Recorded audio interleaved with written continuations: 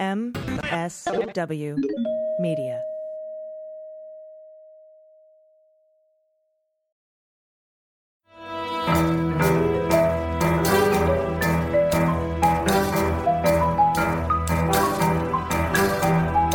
The rule of law is not just some lawyer's turn of phrase. It is the very foundation of our democracy. The essence of the rule of law is that like cases are treated alike. That there not be one rule for Democrats and another for Republicans, one rule for the powerful, another for the powerless, one rule for the rich and another for the poor, or different rules depending upon one's race or ethnicity. To serve as Attorney General at this critical time is a calling I am honored and eager to answer. So now it's cleanup on aisle 45 time. And for a long while yet, it is going to be cleanup on aisle 45. Hello, everyone. Welcome to episode 9 of Cleanup on Aisle 45. I am AG. And I'm Andrew Torres. And I wanted to kick off, Andrew, if it was okay, by thanking some of our new patrons this week. Absolutely. All right. First, we have Bridget Eileen Madden, Christina Perry, Bonnie Solmson, Chris Waltrip. I remember Chris. William Lancashire, Raytho, very cool name. Danielle Segal, Pat Stubbs, B. Fred, Your Name Here, and New Girl 17. Is your name here a person, or is that just something I'm saying? Like your name could be here too. It's possible that a one of those auto billboards has decided to start patronizing the show. But if you would like your name here, you can head on over to patreon.com/aisle45pod and sign up. Give us as little as $1, and we will read all new patrons going forward. So good way to get a little shout out. And I have to say, we are also super excited. We're sort of looking for the real, I mean, look, patrons get a ton of great stuff. They get the show ad free. They get our interaction in the Patreon community. They get all of our special episodes that we've done so far. But we're really looking for a way to give a special shout out, to do something unique for our $2 and up patrons. And so here's something we're going to try, and that is, can you beat AG and Andrew at trivia? And I can't wait for this. AG, you set this up. You want to talk a little bit about how this is going to work? Yeah, we're going to do it on Zoom. It's for our $2 and up patrons. And our friend Dallas McLaughlin is going to host, and you're going to create, we'll put a post on Patreon. You're going to get 5 people together for your trivia team. You're going to come up with a name for your trivia team, and you're going to reply to that post with the name of your team and your members. And then, you guys have to set up a way to communicate outside of Zoom, whether it's a Facebook Messenger group text, or whether it's a phone group text, or whether you want to do it on Twitter DM room or a conference call, however you want to communicate with each other. And then Dallas will ask us questions. Andrew and I will be on a team. There's only 2 of us on our team, so you have a decided advantage by being able to have up to 5 people on your team. There's going to be a limited number of slots, so look for that post. When are we going to put that post up? It should be up now, right, Andrew? Oh, yeah, that'll be up before you hear this show. Great. And it's just going to be super fun. It's going to take about anywhere from 45 minutes to an hour to complete the game. And come up with, the trivia team name, I think, is the ultimate thing. If you've ever played pub trivia or live trivia, the team name is really where it's at. And so think long and hard about that. We're probably going to have a special round of trivia there's usually about 5 rounds during the game. We'll probably have a special 80s pop culture movie reference round, just so that we can be ringers for that. But it's going to be a lot of fun, and I hope you'll join us. Yeah, absolutely. I am really, really looking forward to it. All right. So with that out of the way, thanks again to everybody who's supported the show, continuing to support the show. I think we've got some news to dive into. Yeah, we've got a lot of cleanup going on, aside from the fact that Deb Haaland was just confirmed as Interior Secretary, and Joe Biden has sent the names of his 3 nominees for the U.S. Postal Service Board of Governors to the Senate for confirmation. So that's where that is, in case anybody's wondering, because we're just trying to clean up DeJoy at this point. But for a long time during the Trump administration, we've been asking, CDC, are you okay? From mealy-mouthed and whitewashed investigative reports filed about COVID conditions in meatpacking plants to the blatant downplay of the severity of the virus and the pandemic from the beginning, there were a lot of sketchy things going on at the CDC, not to mention Caputo being named the public relation and communications chief for HHS, which was what?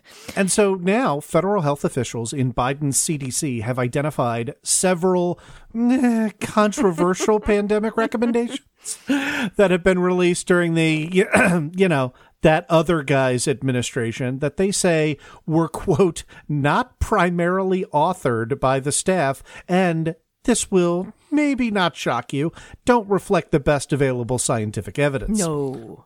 Yeah. So the review identified 3 documents that had already been removed from the agency's website.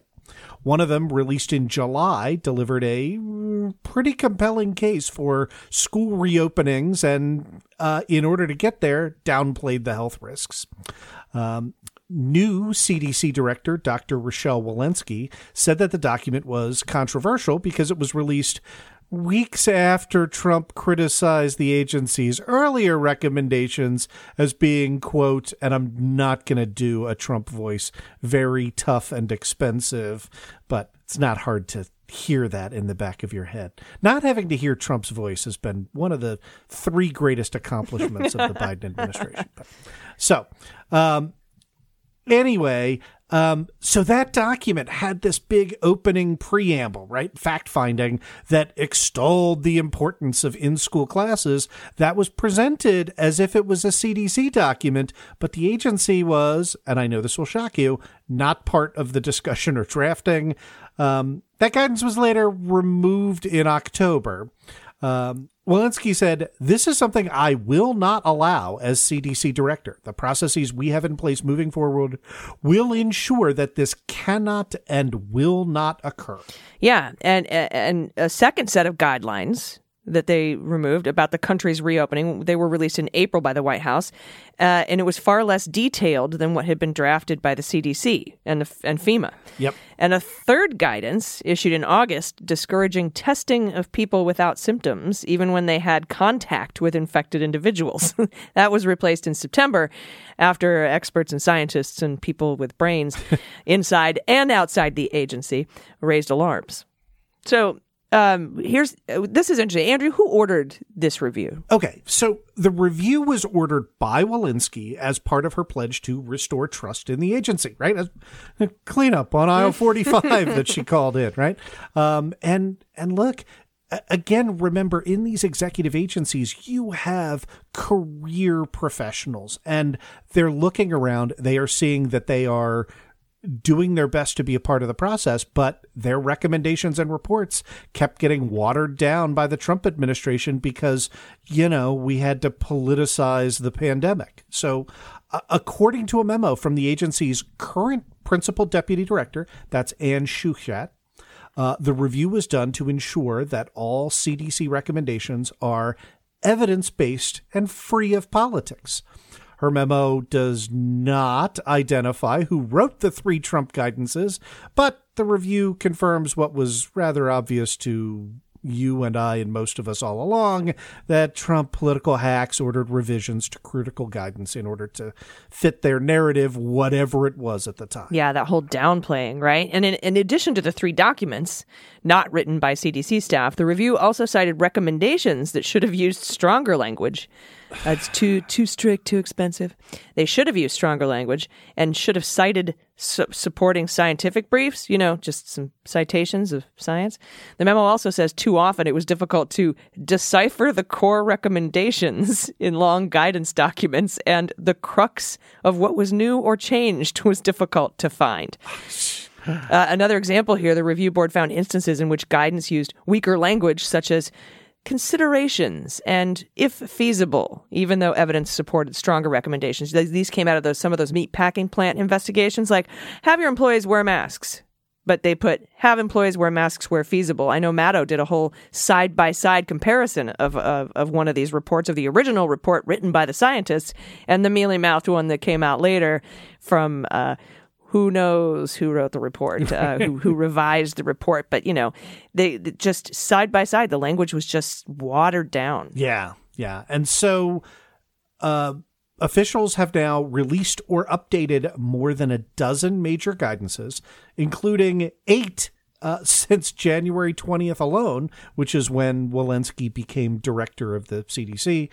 Also a pretty important date in human history, right? Those updating documents include recommendations for wearing masks that fit properly, including double masking and of course, that's, I guess we don't have time to go down the rabbit trail of, first you said 1 mask, then you said 2 masks, getting through to those folks. But right. Yeah. Because you watered it down in the first place. We had to come back with appropriate guidance for people who, didn't think it needed to go over their nose. Anyway, rant over. A roadmap really for how to safely open schools, right? Like this is one of the weird ones that has been politicized, right? Because both political parties want to reopen our schools. Democrats want to fund reopening schools and create guidance so that we can do so without, killing a whole bunch of kids. And then finally, guidelines for fully vaccinated people. That's a thing that a lot of people don't understand, in terms of multiple strains of the virus, continued additional risk. And, as we cycle through that process, that's going to continue to be really, really important. So good work by Walensky. Yeah, and the school thing, every single Republican voted against funding schools so that they can have the proper ventilation and things that they need to safely reopen. A bunch of Republicans are coming out saying, "Oh, Biden broke a promise. Schools aren't reopened." And he said in his first 100 days. So let's wait till we get to at least day 100. Before we start. I mean, math is hard, to be fair. And look, like, I would rather, right? If on day 100, Joe Biden says, look, it's way worse than we thought. All of our teachers aren't vaccinated, and this would be a potential disease vector. So, it's going to take us X more days to reopen schools. Like, that's not breaking a promise. That's called smart leadership. Yeah, and when you have governors like Abbott and Reeves, just fully reopening their states and causing spikes, and then they're going to be like, "Oh, Biden didn't reopen the schools in Texas like he promised." That's just going to be those are going to be the talking points. You know what I mean? It's Yep.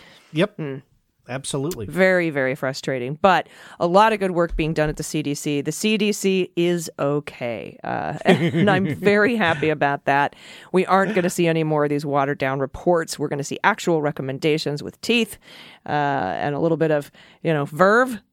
Instead of, hey, your meat packing plant there in South Dakota is the biggest outbreak in the universe. But wear masks only if feasible. And don't wash your hands when you can. Stagger shifts if it's okay. Just absolutely terrible reports just to align with the political views of the former guy who has been downplaying this pandemic since the beginning. Remember those Woodward tapes?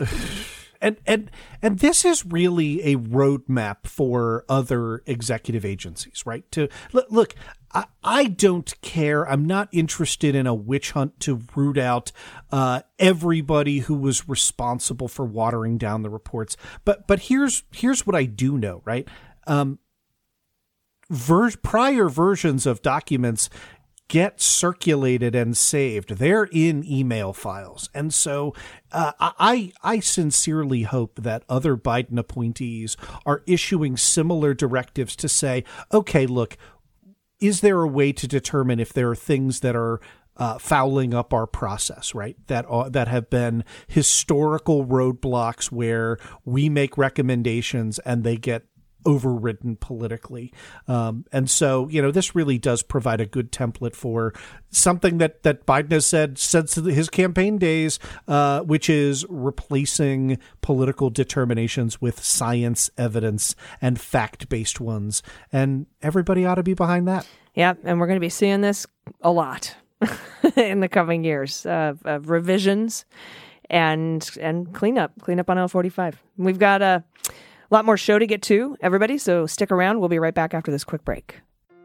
Hey, everybody, it's AG for Cleanup on Aisle 45. Do you ever listen to Andrew and I talk and you want to interject? You have something to say. You have an opinion.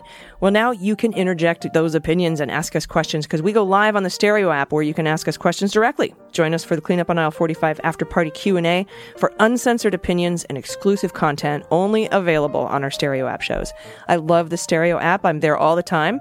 And you can follow me and get notified every time I go live. I'm at Allison Gill. Or you can follow Andrew at Torres. We take a deep dive into a variety of topics, and we interact directly with listeners. So download the Stereo app, go to stereo.com/Allison Gill, and there's a link in the description too, and you can join us over there. Stereo app has thousands of live social conversations on a wide range of genres and interests, including us, our legal news stuff and politics, comedy, sports, anything you want, and more. And you can choose whether to be a co-host, participate as a guest, or just listen in on exclusive conversations. So we'll see you for the Cleanup on Aisle 45 After Party every Tuesday at 5 Pacific, 8 Eastern. AG, as a lead-in to our fantastic interview with Adam Fernandez about Vanita Gupta, which is President Biden's nominee for Associate Attorney General, I thought we'd look at some of the things that the acting Associate Attorney General and the DOJ in general have been up to over the past week.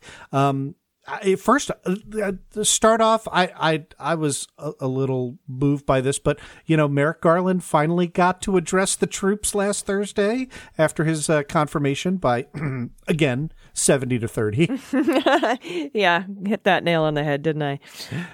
It was wonderful to see, too. He pulled up in the SUV, got out. All of there was a large number of Department of Justice employees out there to welcome him, applauding him. It was nice to watch, and it was really interesting.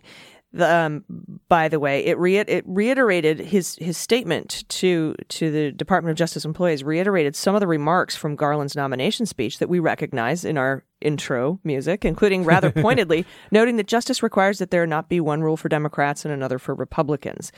And right before that, Merrick Garland specifically called out that the only way to retain the trust of the American people is to adhere to the norms that have been part of the Department of Justice since, and this struck me as intentional, Edward Levy's stint as the first post-Watergate Attorney General. He brought that name up in his confirmation hearing, his initial remarks, his remarks to the troops. When we say troops, we mean Department of Justice employees. Edward Levy's stint as the first post-Watergate Attorney General. What are your thoughts on that? So if you're looking for an indication that Merrick Garland, perhaps as one of his top 3 agenda items to investigate and maybe prosecute Trump-era corruption, that's not a bad tea leaf to be reading. No, exactly. And I think it's also no surprise that he went straight to work. The very first thing Garland was briefed on after he was sworn in, signed his little paper, on day one was the insurrection, which continues to suggest this is Department of Justice's top priority, Merrick Garland's top priority. Over the weekend, we received reports that Julian Cater and George Tanios had been arrested in connection with the death of Officer Brian Sicknick. Remember, they arrested that one guy who had bear spray, but we weren't sure if it was in connection with them closing in on, because we had gotten that report that the Department of Justice was closing in on the Sicknick murder. Sicknick is the officer that was assaulted, sprayed with bear mace, and then died the next day. These certainly look like the 2 guys who are recorded on video. You've probably seen saying, "Give me that bear shit." That's these fellas. Yeah. And look, we've talked about how the first wave of indictments that came out were pretty thin. I have read the Cater and Tanios charging documents, and these are serious felony charges. So 18 U.S.C. 111B makes it a federal crime to assault a federal officer with a deadly or dangerous weapon. Okay, and bear mace clearly applies, right, under the statute. That's punishable by up to 20 years in prison. And the base offense level is at least 16. So that means, yeah. So this isn't one of those Manafort, up to 5 years, but base level is 0 to 6 months. Yeah, that is correct. This means real jail time, no matter whether these two are first-time offenders or not. And look, part of the complication here is that, and you, I think, sort of correctly parsed that out in your intro statement. Sicknick died the next day. We're still waiting on reports from medical experts as to whether that was directly caused by the chemicals that Cater and Tanios allegedly used. We don't know. We do not have a medical expert opinion that draws a direct line. We're still waiting on that. But don't forget, there were two other officers Edwards and Chapman, who were also assaulted with bear mace. Now, they survived.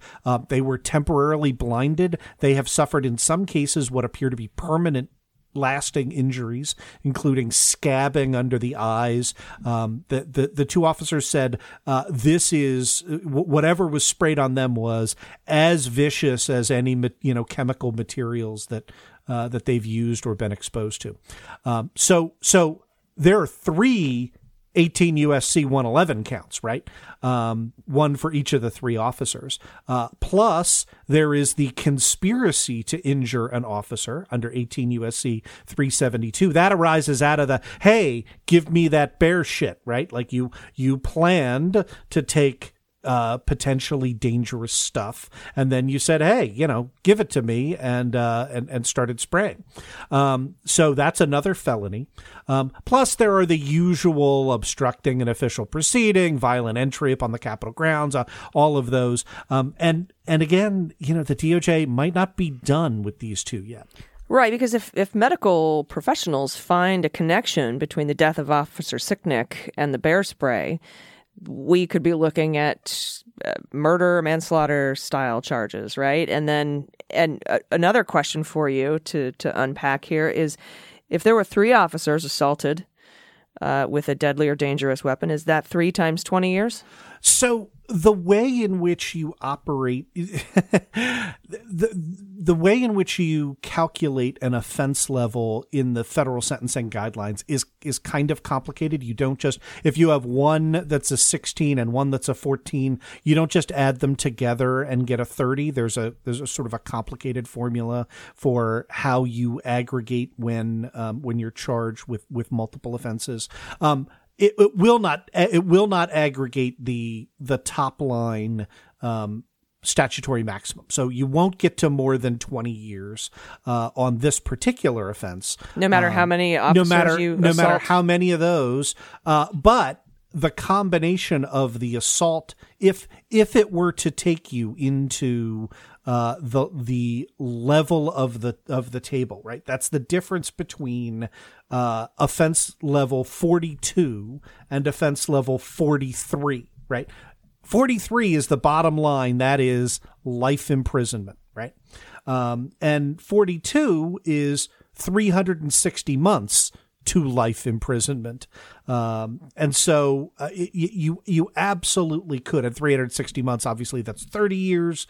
The way in which you get to you get higher up the table is by aggregating together more counts and more aggravation. And I will tell you, if the calculation begins as a homicide, right? So if a medical professional finds a link between Sicknick's death and this bear spray. Yep, that is exactly right. So assume then that would begin as being treated for purposes of the sentencing guideline as either a second degree murder or a conspiracy to commit murder charge. Right. Right, because of the give me the bear shit. Yep.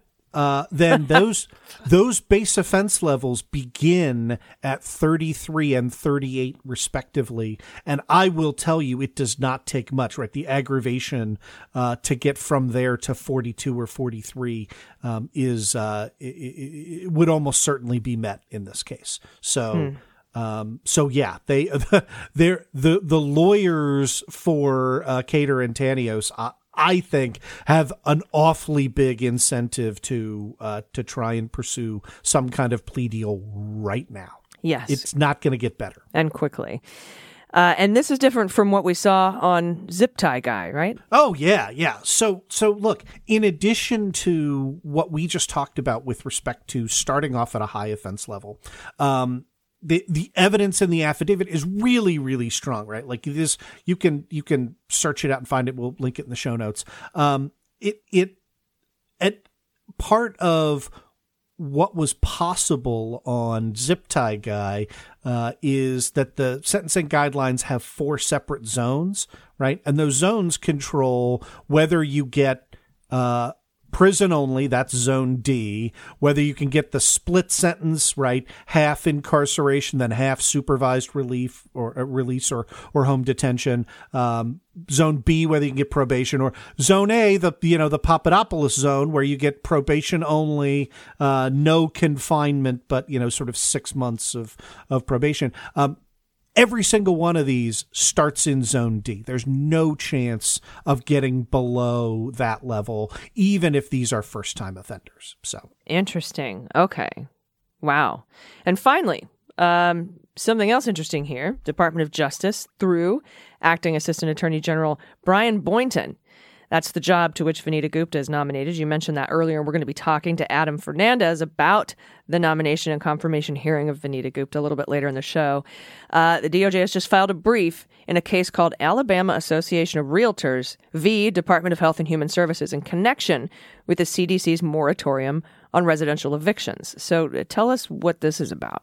Yeah. So as you sort of went over in the A segment, right? The CDC, it hasn't been all bad. But some of their rulings, some of their recommendations have been scaled back. One of the things that they've done that has very clearly helped manage the COVID-19 crisis is in September of 2020, the CDC, acting under, in my mind, what is clearly delegated congressional authority, directed a nationwide moratorium on residential evictions. Okay, so their order says a landlord or residential property owner cannot evict a tenant for non-payment of rent. Right now, that does not forgive the rental obligation, right? That just continues to accrue. But it says you can't kick them out of the property right now, which makes a lot of sense. To receive those protections, the tenant has to file an affidavit. They have to assert 7 different things, that their income is below a certain level, that they've applied for federal rent relief, right? They've got to do certain things. And that order, but if the tenant does that, then they can't be kicked out of their apartment or rental property. Set to expire on December 31st.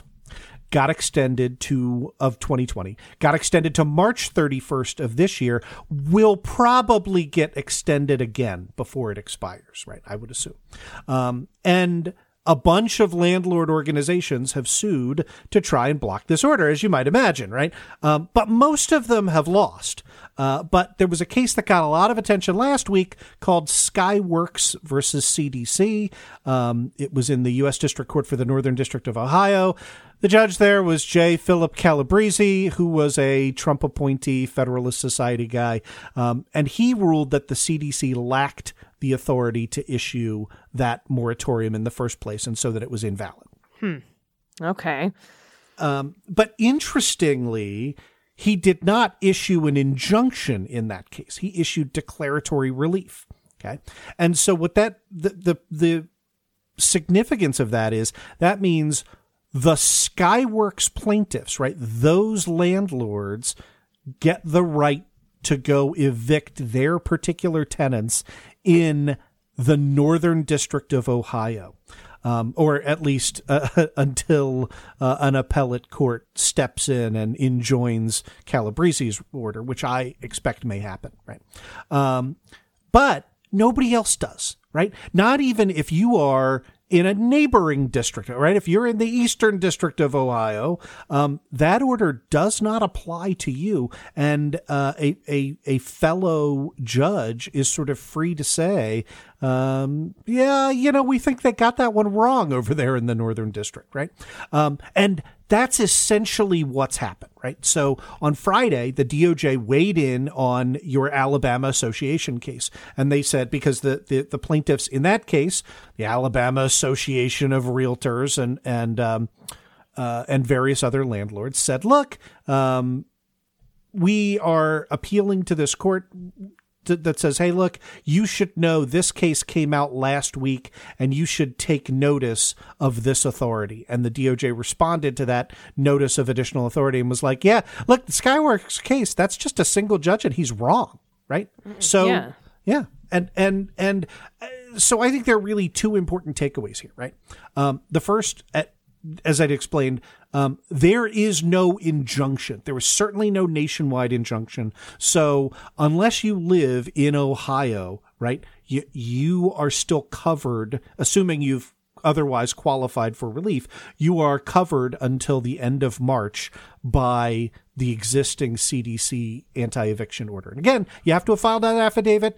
Don't take legal advice from a podcast, right? I'm not your lawyer here. But it does not, right? Descriptively, that doesn't apply anywhere else. And number two, that the DOJ intends to defend that moratorium everywhere else while that Skyworks case is litigated. So, that's going to help prevent people from getting kicked out of their apartment. Well, that's good to hear. Yeah. And I wonder if CDC will extend that moratorium here in the next couple of weeks. We'll stay on top of it for you and let you know. That I'm assuming it would be them. It would be Dr. Rochelle Walensky that would do that. Yeah, that's right. And look, the CDC is authorized very, very broadly. It's 42 U.S.C. 264, and it says they are authorized by Congress to make and enforce such regulations as, in its judgment, are necessary to prevent the introduction, transmission, or spread of communicable diseases from one state or possession into any other state or possession. That'll do it. And certainly, kicking a whole bunch of people out of their apartments, seems like that would be within their purview. So, 100%. Yeah. I would think so. And it's really interesting. Do you think the judge didn't issue an injunction because he's dumb? So I don't think so. Right? Like did he just forget or no? He considered whether to issue injunctive relief in the Skyworks case, but said, I think that the appropriate resolution here to these plaintiffs is declaratory judgment, right? Is to say, I think in order to resolve the actual controversy within this jurisdiction, I am going to declare that these plaintiffs have the right to evict their non-paying tenants. And I don't want to wade into, a national debate. And look, whether that is a recognition that, a tacit recognition that his reading of the Administrative Procedure Act and the statute that I just read to you is probably not tenable. I don't want to say. Judge Calabresi is not, he's a smart guy. He's just a, right-wing guy. Well, we'll keep everybody posted on that.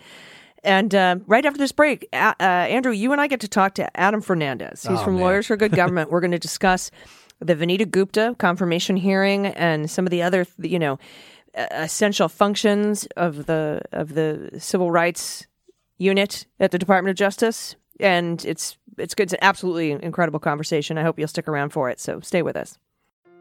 Hey everybody, it's AG. Thanks for listening to Clean Up on Aisle 45. This episode is brought to you by Policy Genius. It's March already. Spring has sprung. It's time for some spring cleaning and getting the house in order. And you can also get a head start by revisiting your home and auto insurance with Policy Genius. Policy Genius can help you set two birds free with one key. You can compare home and auto insurance rates and save up to $1,055 per year by reshopping. That is money you can put towards things you really care about. So, first of all, you head to policygenius.com. You answer a few quick questions about yourself and your property. Then, Policy Genius will take it from there. They'll compare rates to 30 top insurers from Progressive to Nationwide and find you the lowest quotes. The Policy Genius team will look at all the ways to maximize your savings too, including bundling your home and auto policies. If Policy Genius finds a better rate than what you're paying now, they'll switch you over for free. It's no wonder that with that level of service, Policy Genius has earned a 5-star rating across over 1,600 reviews on Trustpilot and Google. And if you're worried that this year is flying by and you've barely gotten anything done, take a deep breath. Policy Genius will help you make the most of this month in minutes. Just reshop your home and auto insurance, and you could save up to $1,055. Head to policygenius.com to get started right now. Policy Genius. When it comes to insurance, it's nice to get it right. Hey, everybody. Welcome back. Today, we are lucky to be joined by Adam Fernandez. He's the Vice President of Policy and Strategic Engagement at Lawyers for Good Government, and we're going to discuss the nomination of Vanita Gupta to the Civil Rights Division of the Department of Justice. Adam, welcome. Yeah, thanks again for having me, AG. Andrew, great to finally meet you. Likewise. So let's talk a little bit before we get into the hearing of Vanita Gupta that actually took place this past week. Tell us a little bit about some of the obstacles that we've faced in seating a person to head the Criminal Rights Division at the Department of Justice, if you wouldn't mind. Of course. Yeah. So I'm a civil rights attorney who's worked on nominations in D.C. Over the past decade. I knew the attacks against Vanita Gupta were going to be disingenuous and gross because, frankly, they always are against nominees of color, and especially those that devote their lives to civil rights and to ensuring people from marginalized communities have equal access to justice. On the Daily Beans a few weeks ago, and I recommend listening to that one too, I mentioned how back in the 1960s, you could nominate the lead civil rights lawyer in the U.S., Thurgood Marshall, to the Supreme Court and get him confirmed. But these days, most recently in the Obama administration, you try nominating a civil rights leader to a position of the Department of Justice, and it opens the floodgates to some really vicious attacks.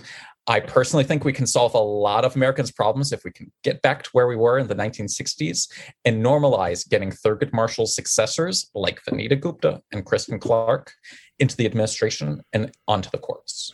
Yeah, and the weird thing, too, is that, if we had nominated an old white guy to lead the Civil Rights Division, there would be a lot of pushback for that, too. So it's just sort of this double-edged sword. If you're a Democrat nominating someone to sit at civil rights in the Department of Justice, because you're either going to get pushback because it's an old white guy, or you're going to get pushback, rightfully so, by the way, or you're going to get pushback because of who it is. Because the Republicans are just the way that they are. Right, because at the end of the day, the Civil Rights Division of the Department of Justice, their job is to enforce things like, voting rights laws. And it's so important that we have people who are experienced to do this kind of work, like Vanita Gupta and Kristen Clark, regardless of their race and ethnicity. You need people who've devoted their lives to voting rights to lead the Civil Rights Division at the Department of Justice. Yeah, I couldn't agree more. And I guess we got kind of a peek as to how this is going to go. Beginning last Tuesday, Vanita Gupta had her hearing before the Senate Judiciary Committee. This is after Gary Severino's Judicial Action Watch, smear group has been portraying her as, radical Antifa terrorist. What did you see in that hearing? What are sort of your top line thoughts from what we saw last week? So, yeah, I honestly saw racism and sexism on full display at Vanita Gupta's hearing. So the hearing also included Lisa Monaco, national security expert, to be the number 2 at the Department of Justice. And Vanita Gupta was nominated to be the number 3 at the Department of Justice. But if you didn't know that going in and you watched it, you'd think that Gupta was nominated to the senior position because she received the vast majority of the questions. And although her answers were pretty darn similar to Garland's and Monaco's, they kept asking Gupta the same questions over and over again. She was interrupted like at least 15 times. They used overtly sexist language like salacious to describe her work advocating for marginalized communities. But it's not just the gross things that they said, it's who's saying them and why. So take, for example, Cornyn, who as Texas Attorney General gave a Lawman of the Year award to Tom Coleman, corrupt cop who framed predominantly Black, but also white and Latina Texans for crimes they didn't commit. Gupta, working at Thurgood Marshall's NAACP Legal Defense and Educational Fund, succeeded in getting 38 of them free. And the corrupt cop was later convicted of perjury.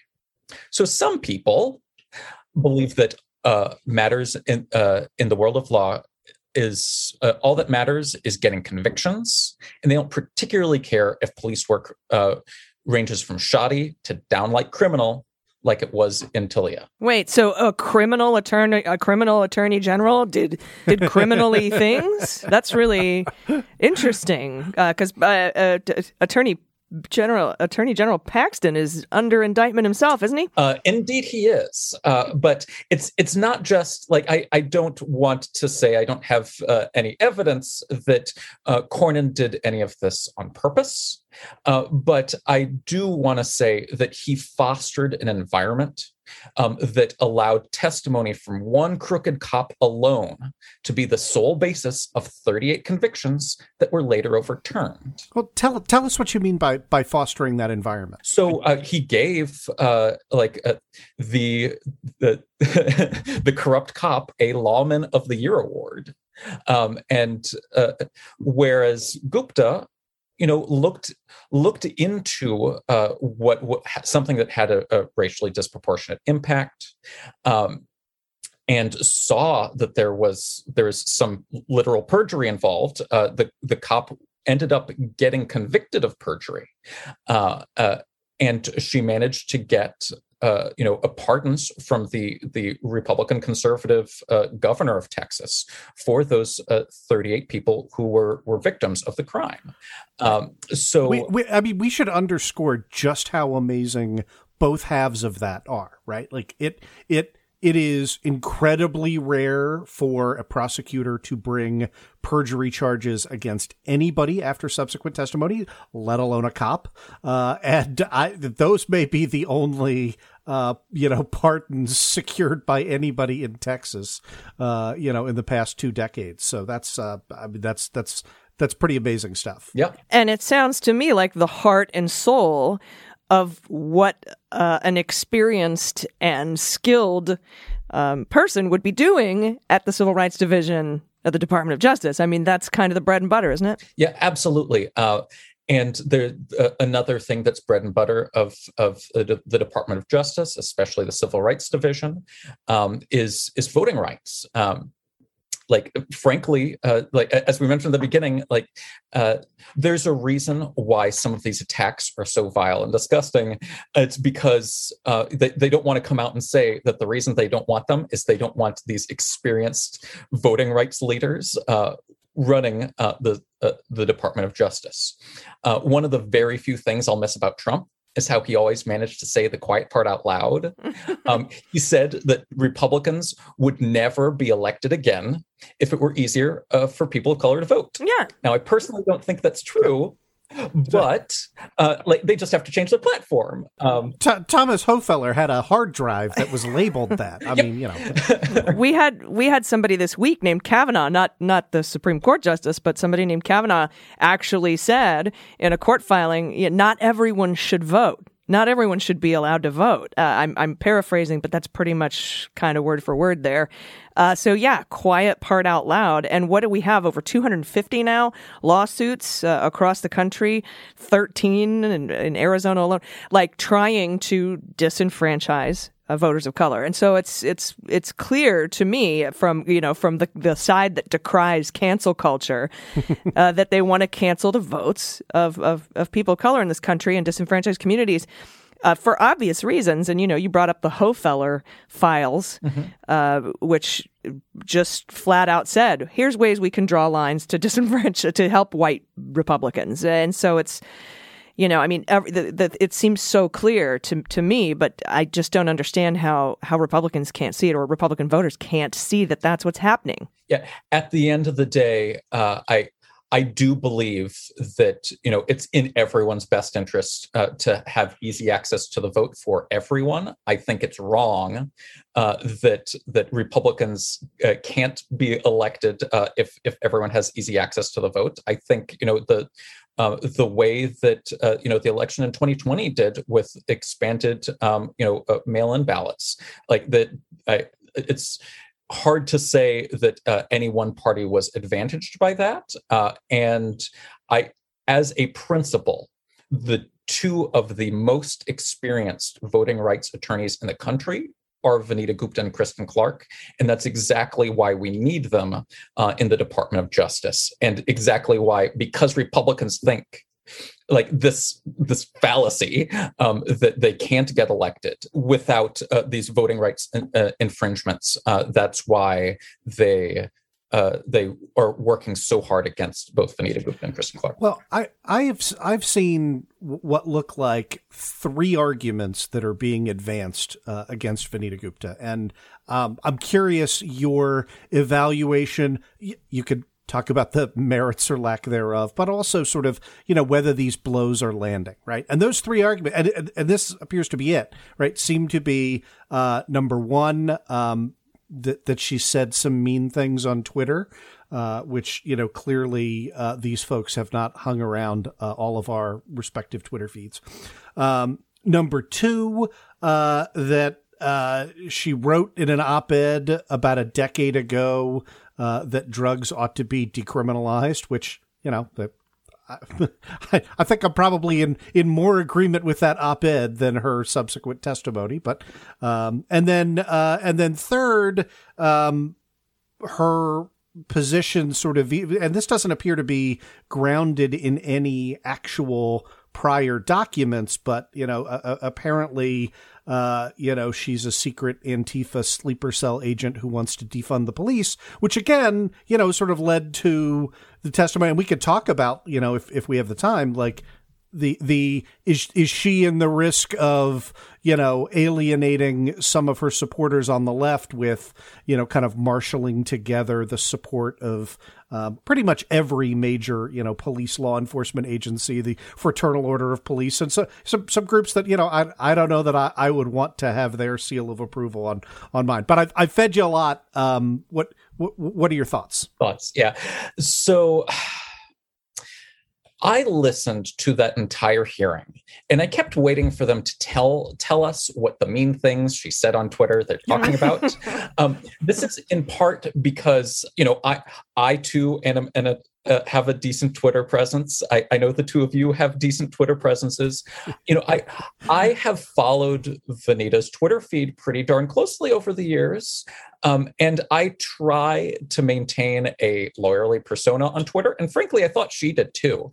Yeah, I do not. Yeah. I could never go through one of these confirmation hearings. If they thought Vanita Gupta and Neera Tanden were mean on Twitter, I'll never get there. Yeah. So one of the few things that they brought up was that, she said something that I considered rather mild, saying that, Brett Kavanaugh shouldn't be confirmed. And I was like, did you listen to Kavanaugh's hearing? He promised to bring the fire of God down on Democrats who he felt that had betrayed him. These are not it's right to be mildly upset that Kavanaugh is going through, and I don't see it. And if, telling what I consider to be the truth on Twitter is an attack, then, oh boy, we've got some serious problems getting anyone confirmed. But yeah, long story short, I think that's a very disingenuous attack that they're using because Neera Tanden's nomination failed, nominally because of the issue of tweets. Yeah, and oh no, let me unclutch my pearls that someone thought Kavanaugh shouldn't be on the Supreme Court. Before we get out of here, I wanted to go back to voting rights for just a second, because you touched on something very important, and how this also hurts Republican voters. This limiting the access to the ballot box. Because I was watching Braveheart the other night, which I've seen a lot, and there's this part where they're having a battle, and King Longshanks goes, "Archers," and the guy goes, "Won't we hit our own troops?" And he goes, "Yes, but we'll hit theirs as well." And that's sort of popped into my head what's going on with these bills to disenfranchise voters, because I was talking to Adrian Fontes, who works on Arizona elections, and he was saying, hey, we've had a robust vote by mail system for a long time that benefited Republicans. It benefited all the retirees in Arizona voted by mail, who also don't have driver's licenses because, they're retirees. They just don't go out to get drivers because they don't drive anymore. And so requiring ID and making people jump through all these hoops is going to disenfranchise Republican voters as well. It's unhealthy for the democracy to limit access to the ballot box. Now, I mean, obviously there's a long history of specifically targeting certain communities, but I can't get my head around the fact that Republicans are now anti-democracy, and even like saying it out loud. Mike Lee saying rank democracy is the enemy of liberty or whatever the hell. Just absolutely stunning, blows my mind, and it's going to make do you remember in the 2020 election where people were like, stop attacking vote by mail? We have so many Republicans who do that. It's pretty incredible. But they, I think their whole goal is, well, we'll hit theirs as well. And that's just sort of the best excuse I can come up with. So one of the many deceptive things that was said in that hearing, which I think is like underline what you just said, AG. It's that, working in civil rights, as a civil rights attorney, I can say that the purpose of civil rights law is to ensure that everyone, regardless of their background, has equal access to the law, equal access to justice, equal access to the vote. It's not about putting one group ahead of another. It's ensuring that every group has a fair shake. And both Vanita Gupta and Kristen Clark, whose hearing will be upcoming within the next few weeks. So I'm trying to make sure that we're very clear on that as well. Both of them are real experts in this. Kristen Clark, in particular, leads the Lawyers Committee for Civil Rights Under Law. They do an awful lot, but they're probably best known for their 866 Our Vote program that organizes attorneys to protect the right to the vote in all 50 states. I've testified before with Kristen, but I'm most proud of Lawyers for Good Government's partnership with the Lawyers Committee to help get them volunteer attorneys. And like at the end of the day, cleaning up after Trump, there's nothing more important than ensuring access to the vote. And Vanita Gupta and Kristen Clark, they are the best candidates to work for the Department of Justice. And anyone who says otherwise just doesn't believe in the right to vote.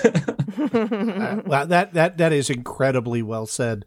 Let me ask if you're willing to go out on the limb. What do you think the result is going to be in the Judiciary Committee, and do you think that that first Vanita Gupta and then Kristen Clark are going to be confirmed by the full Senate? Is it going to be moderately bipartisan? Is it going to be a pretty narrow vote? What's your gut telling you? I mean, I try not to predict the future ever since Donald Trump got elected. I have a sub 100 batting average. Yeah. So I feel you. I called the 70-30 for Merrick Garland. You called that number for number. It was pretty amazing. Yeah. But that aside, I think that the thing that's most important is for your listeners to know that they have the power to affect how this ends up. Frankly, every single senator needs to hear that that your listeners support civil rights leaders like Vanita Gupta and Kristen Clark for positions at DOJ, and that they support them for other positions in the administration and the courts. It's basically the same message of whether your senator is Republican or Democrat, because at the end of the day, senators also play an important role in who gets nominated to the courts in their state, and they need to hear that you want civil rights leaders like Thurgood Marshall on the courts again, and in the administration again. So call your senators, and if you'd like, you can still join our Lawyers for Good Government's sign-on letter supporting Gupta and Clark. And thanks again for having me. And is that still your pinned tweet, Adam? At Adam AESQ? Is that still your pinned tweet to sign on to that letter to support? Absolutely. And it will continue to be my pinned tweet, or a link to that will continue to be my pinned tweet until they are both confirmed. And to your question, Andrew, I am confident that if we all, get out there, that they will both be confirmed, and we'll have a lot more like them in the coming weeks and months. I wanted to underscore what a fantastic piece of advice I think that is, and I just want to emphasize, as you've said it, call on the phone. Do not send an email. Do not tweet at your senators. They want to hear from constituents over the phone. I know that might seem archaic for a lot of you, but it makes a real difference. Adam, thank you so much. Some of those senators are pretty archaic, so you gotta call on the phone. The landline. It just does. Yeah. Well, thank you so much. VP of Policy and Strategic Engagement at Lawyers for Good Government. Also, Adam A. Esquire, ESQ, on Twitter. Thank you very much. Adam Fernandez. Appreciate your time. Thank you. Keep up the great work, man. Thanks. Hey all, it's AG, and this segment of Cleanup on Aisle 45 is brought to you by my favorite thing ever. It's called Magic Spoon cereal. It's so delicious, you will not believe it's also healthy. I have been a huge cereal fan since a child. Used to plop down in front of Saturday morning cartoons and watch them all and eat my cereal and then drink the delicious milk afterwards. I loved it. But as an adult, I had to give it up because of all the sugar and carbs and chemicals. That is where Magic Spoon has saved the day. It's delicious. You seriously won't believe it's made without all the sugar, carbs, or guilt. And as Forbes magazine says, with cereal that tastes this good, made without all the sugar, and having so much nutritional value as opposed to none, Magic Spoon is probably the future of breakfast. Magic Spoon cereals amazingly have 0 sugar, 12 grams of protein, and only 3 net grams of carbs in each serving. It's keto-friendly, gluten-free, grain-free, soy-free, low-carb, high-protein, and GMO-free, and the best part, it is really, really delicious, you guys. With 4 amazing flavors, vintage style. They've got cocoa, fruity, frosted, and blueberry. It tastes incredible. It seems too good to be true, but it is not. My favorite flavor right now is cocoa. It is yummy and chocolatey, and it gives you that yummy chocolatey milk afterwards that you can drink. You can snack on it dry, have it as a dessert. It's really amazing. Go to magicspoon.com/cleanup. Grab a variety pack. Try all 4 flavors today. And be sure to use promo code CLEANUP at checkout to get free shipping. Magic Spoon is so confident in their product, it's backed with a 100% happiness guarantee. So if you don't like it for any reason, they will refund your money. And with free shipping, it's totally risk-free. That's magicspoon.com/cleanup and use the code CLEANUP for the free shipping. And we thank Magic Spoon for sponsoring the podcast. Everybody, welcome back. It's the moment you've all been waiting for. It's time to say goodbye to you. This is better say goodbye to you. Goodbye to you. Goodbye to you. Well, we're going to begin with someone who isn't a Trump appointee, but we couldn't resist wishing a heartfelt goodbye to you to Piers Morgan, who pouted his way, if you can possibly move by pouting. He pouted his way off of the set of Good Morning Britain after co-host Alex Beresford called out Morgan for his unhinged, nonstop rants about Meghan Markle, the Duchess of Sussex, who once had the audacity and good taste to ghost him, to turn him down for a second date. You should be Duchess of something, AG. Oh, yes.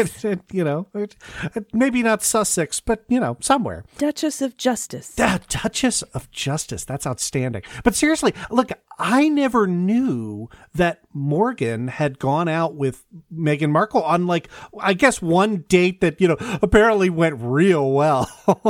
According to him, they had a drink and he put her in a cab and then she went to a party where she met Harry and then never spoke to him again. Okay. Yeah, I didn't know that either, Andrew. I was like, why does he hate Meghan Markle? Oh. Yeah, and look, like, not disclosing when you're a news anchor, commentator, person like us, right? Not disclosing that you're doing a hit piece on a woman you tried to date is a massive conflict of interest, right? Like, if I used to sleep with Bill Barr, like, I have an ethical obligation to disclose that to you. I have not, so disclose that. But yeah, so here's what Beresford said, and I just love this, right? Like, she's my new hero. She said, look, in that fantastic accent of hers that I will not attempt to emulate. I understand that you don't like Meghan Markle. You've made it so clear a number of times on this program, and I understand you've got a personal relationship with her or had one, and she cut you off. She's entitled to cut you off if she wants to. Has she said anything about you since she cut you off? I don't think she has, but yet you continue to trash her. Yeah, he was great. Yeah. And just... He was so mad. I was like, I'm out of here. And he just gets up and walks out. Yep. Even without his ethical lapses, Piers Morgan has been super shitty for a very long time. Oh, yeah. In 2014, Morgan interviewed trans activist Janet Mock with a chyron that said Janet Mock was a boy until age 18. Misgendered her on air. And tweeted out, and this is just gross. I hate to even read this, but he said, quote, "How would you feel if you found out the woman you were dating was formerly a man?" When Mock called him out for it, he blamed her for failing to appreciate how he was highlighting, quote, her inspiring story. Yeah. And look, Piers Morgan has slut-shamed a ton of women in his far too long career, from Kim Kardashian to Susan Sarandon, if you remember. And look, and every single time he gets called out for being a sexist jerk, he uses the Rush Limbaugh epithet feminazi. You can Google it on his Twitter feed if you don't want to maintain a healthy relationship with the lunch you ate a couple of hours ago. It's just like adult human beings who aren't monsters should not use the epithet feminazi. And adult human beings should maybe shut the hell up about stuff that doesn't concern you, like, Susan Sarandon's cleavage. Yeah, and you could sort of hear it in his description, because, after this, people went and found the little interview where he talked about how he had a date with her. You could just hear it was just dripping with misogyny, right? Like, we had a drink, she was drinking, mentioned that a few times, she was drinking. I put her in a cab. I put her in a cab because she's, incapable of getting her own cab, and clearly just a drunk slut, right? Ready to go out, and then went to another party because she's a heathen whore, and then met Harry there. It's just like, just stop. It's gross. So guess what, Piers? Bye-bye. Bye-bye.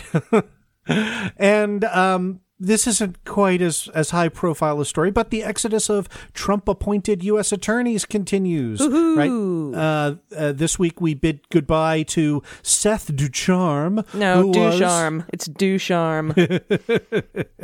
I didn't want to be accused of saying that he's got a Ducharme. So anyway, I do know that he is one of Bill Barr's hatchet men, who was then made, acting U.S. attorney for the Eastern District of New York. That is, that's the district that includes Brooklyn, Queens, Staten Island, part of Long Island. I'm just going through this. Yeah. Wait. I mean, I am a douchebag.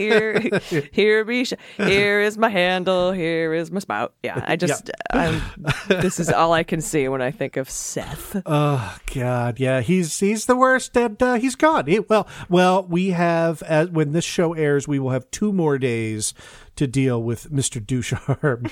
He resigns effective March 19th, allowing Mark Lesko, just long-standing Democrat, former director of Accelerate Long Island, which was designed to bring venture capital to Long Island firms, to become acting U.S. attorney for the Eastern District. So goodbye to you. Bye-bye. Bye-bye.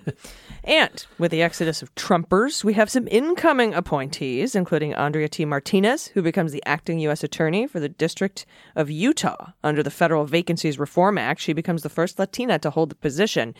and she'll stay in office until a permanent Biden nominee is confirmed by the Senate. So, not bye-bye. Yeah, hello. Hello. And You also, say goodbye.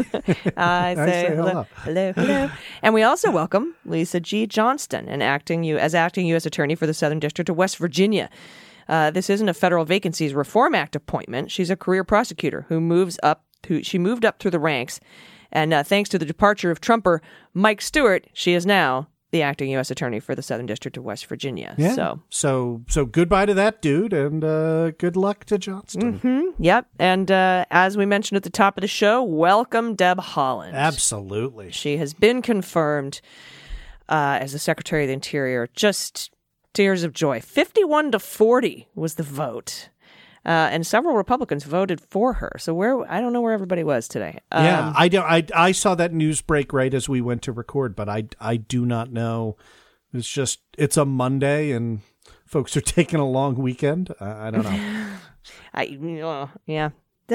Rain. I don't know. I honestly don't know. But we will have more comings and goings and bye-byes and hellos next week on Cleanup on Aisle 45. This has been awesome. Thanks again to Adam Fernandez. You can follow him at AdamAESQ on Twitter, and you can follow me at Allison Gill or at Mueller She Wrote or at Daily Beans Pod. Those are really the only three. Yep. Look for me at OpenArgs or at PA Torres Law, but really follow the Opening Arguments Twitter. Follow our own Cleanup on Aisle 45 Twitter. That is at Aisle 45 Pod.